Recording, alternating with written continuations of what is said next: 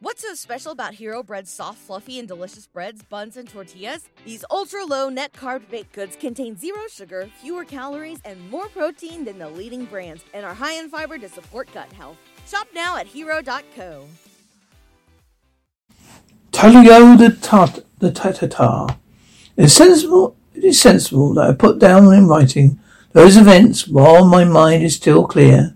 For on this 10th day in January, the year 1872, I am well aware that this time death to me to still remain on this earth extremely limited. I have just celebrated my 96th birthday, though we no longer have serfs. Since they were freed, yet many who were on my estate came from far to attend the celebration. It is good to see my children and my grandchildren and my great-grandchildren.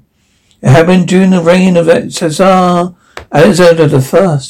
As a young lieutenant, I was sent out to a mission on the outpost of Vasilakara, and the greater part of the journey was already behind me. It had been overland, and either on horseback or being seated to passion in one of our wagons. Now I had just reached the main, while on the other side of it was a boat waiting for me. The rest of the journey to Vasilakara would be over water. I was exceedingly tired. I realized that my horse could go no more further. In addition, it's getting dark. In front of me was a stone house. I dismounted and walked to the door and knocked. "Who is there?" demanded a feeble voice.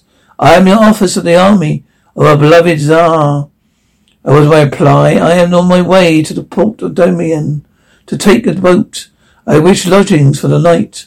The door opened. An old man faced me. The room was dark except for a little light that came from one candle. I looked up at the old man. He was blind. "We have been waiting for you for a long time. We thought that you would never come." What a strange greeting. How could this blind man have known I was on my way here? My mission was secret. Inside my blouse a sealed message to be delivered to General Alexovich, which would arrive at Vasiliki. I was at once on my guard. I carried 2 loaded pistols, in addition to my sword. Also a short jeweled dagger given to me by my brother.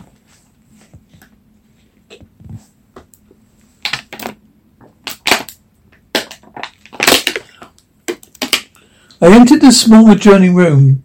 I saw an old bed. "Rest there a while," said the old man. "I am Igor. There is a pot of hot teas, some bread, and dried fish for you. In the morning they attack us. Attack us? Who could this blind man know that we are at war with Napoleon, with his great army? The war was far away from this old place. From Russia, the vast country, and communications were slow. I ate the food given to me, but found sleep impossible. At my side, I had a loaded pistol ready for any emergency. I rested my eyes open. There was a slit in the wall, through which the first rays of morning sun penetrated. I heard the voice of the old man call. "My granddaughter Euridine is here for the news. They will soon be here to kill all of us." I immediately rose from my bed. I went in the other room, totally unprepared for the beautiful girl standing in front of me. She bowed and then spoke. "It is good you are here. We thought the Tsar would never send help to us. But you wear no sort of armor. There is one for you." I put it on at once. There at the side of the room was near the fireplace. I saw an old suit of armor. Next to it was a heavy sword, a battle axe.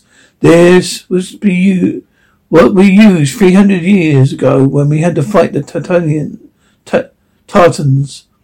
Tarlo the Tartar would spare no one this time. She warned me.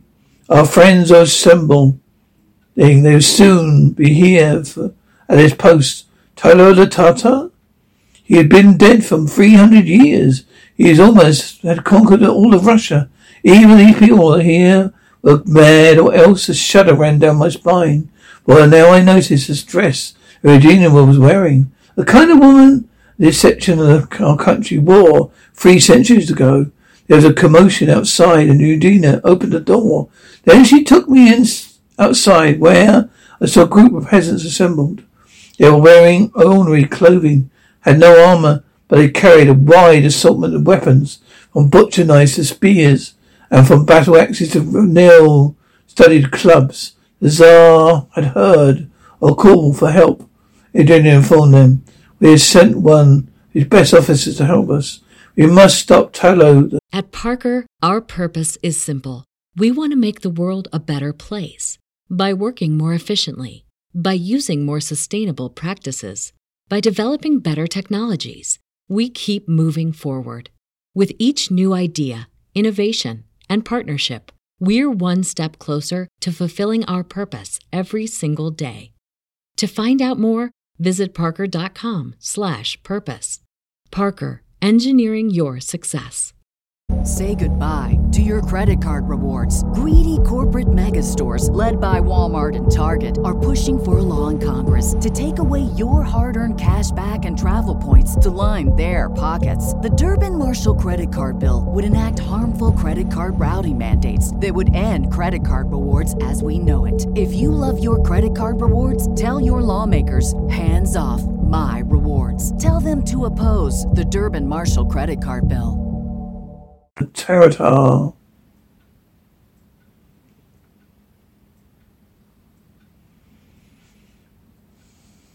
An old man named Dogrogo spoke to me. He knew the path that the Tatars were taking. They ran through the forest and then into the open plain land. Did I have a plan to put to this effect? You want to know? And for that moment it was hard for me to answer. All this seemed like a bad dream to me instead of reality. If it was real, the solution was simple. A boat in the harbour had cannons. They could be taken ashore and brought here. Then I sighed. How could they fight against a people who had been dead for 3 centuries? In a dream world, anything is possible. So I felt it best to assume all this was a dream. We can see the enemy before they see us. If possible, plan a defence, even a counterattack, I told Ogogo. Adina came up my side and told me to mount my horse. She then jumped upon a small Mongolian pony. I followed her short distance and we went uphill. Then we stopped. Below us, the vast expanse of forest land. It is you had eyes to see the other side where the forest begins, she said. You could observe the Tatars moving. There was a leather case attached to my saddle. It was my spyglass. I took it out. Adjusting the lens, there was a vast force on the other side of the forest, as though a group of mounted men moving towards the forest. They were sending an advanced group of men through the forest, said Dana. We must get our men to climb up trees and jump down upon these Tatars. They must not get through nor return with any information. When we came back and explained the idea to Dogrogo, he collected a group of strong young men. He went into the forest and climbed up the trees alongside a narrow road. Yadina went with me and waited. 3 hours later, the group of Tatars rode by on the path.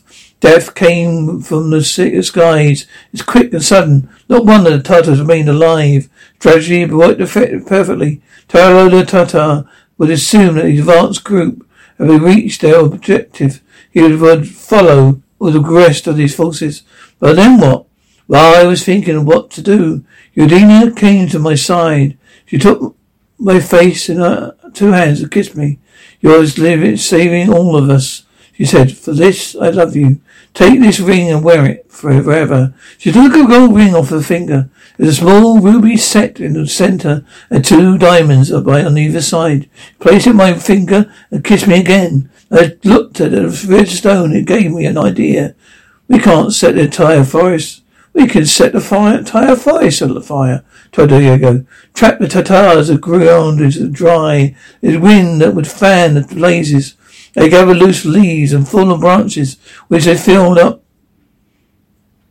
at different places. We waited almost till dark when the Tatars, steel and flint, made sparks to ignite the leaves. Then the flames went up with a roar.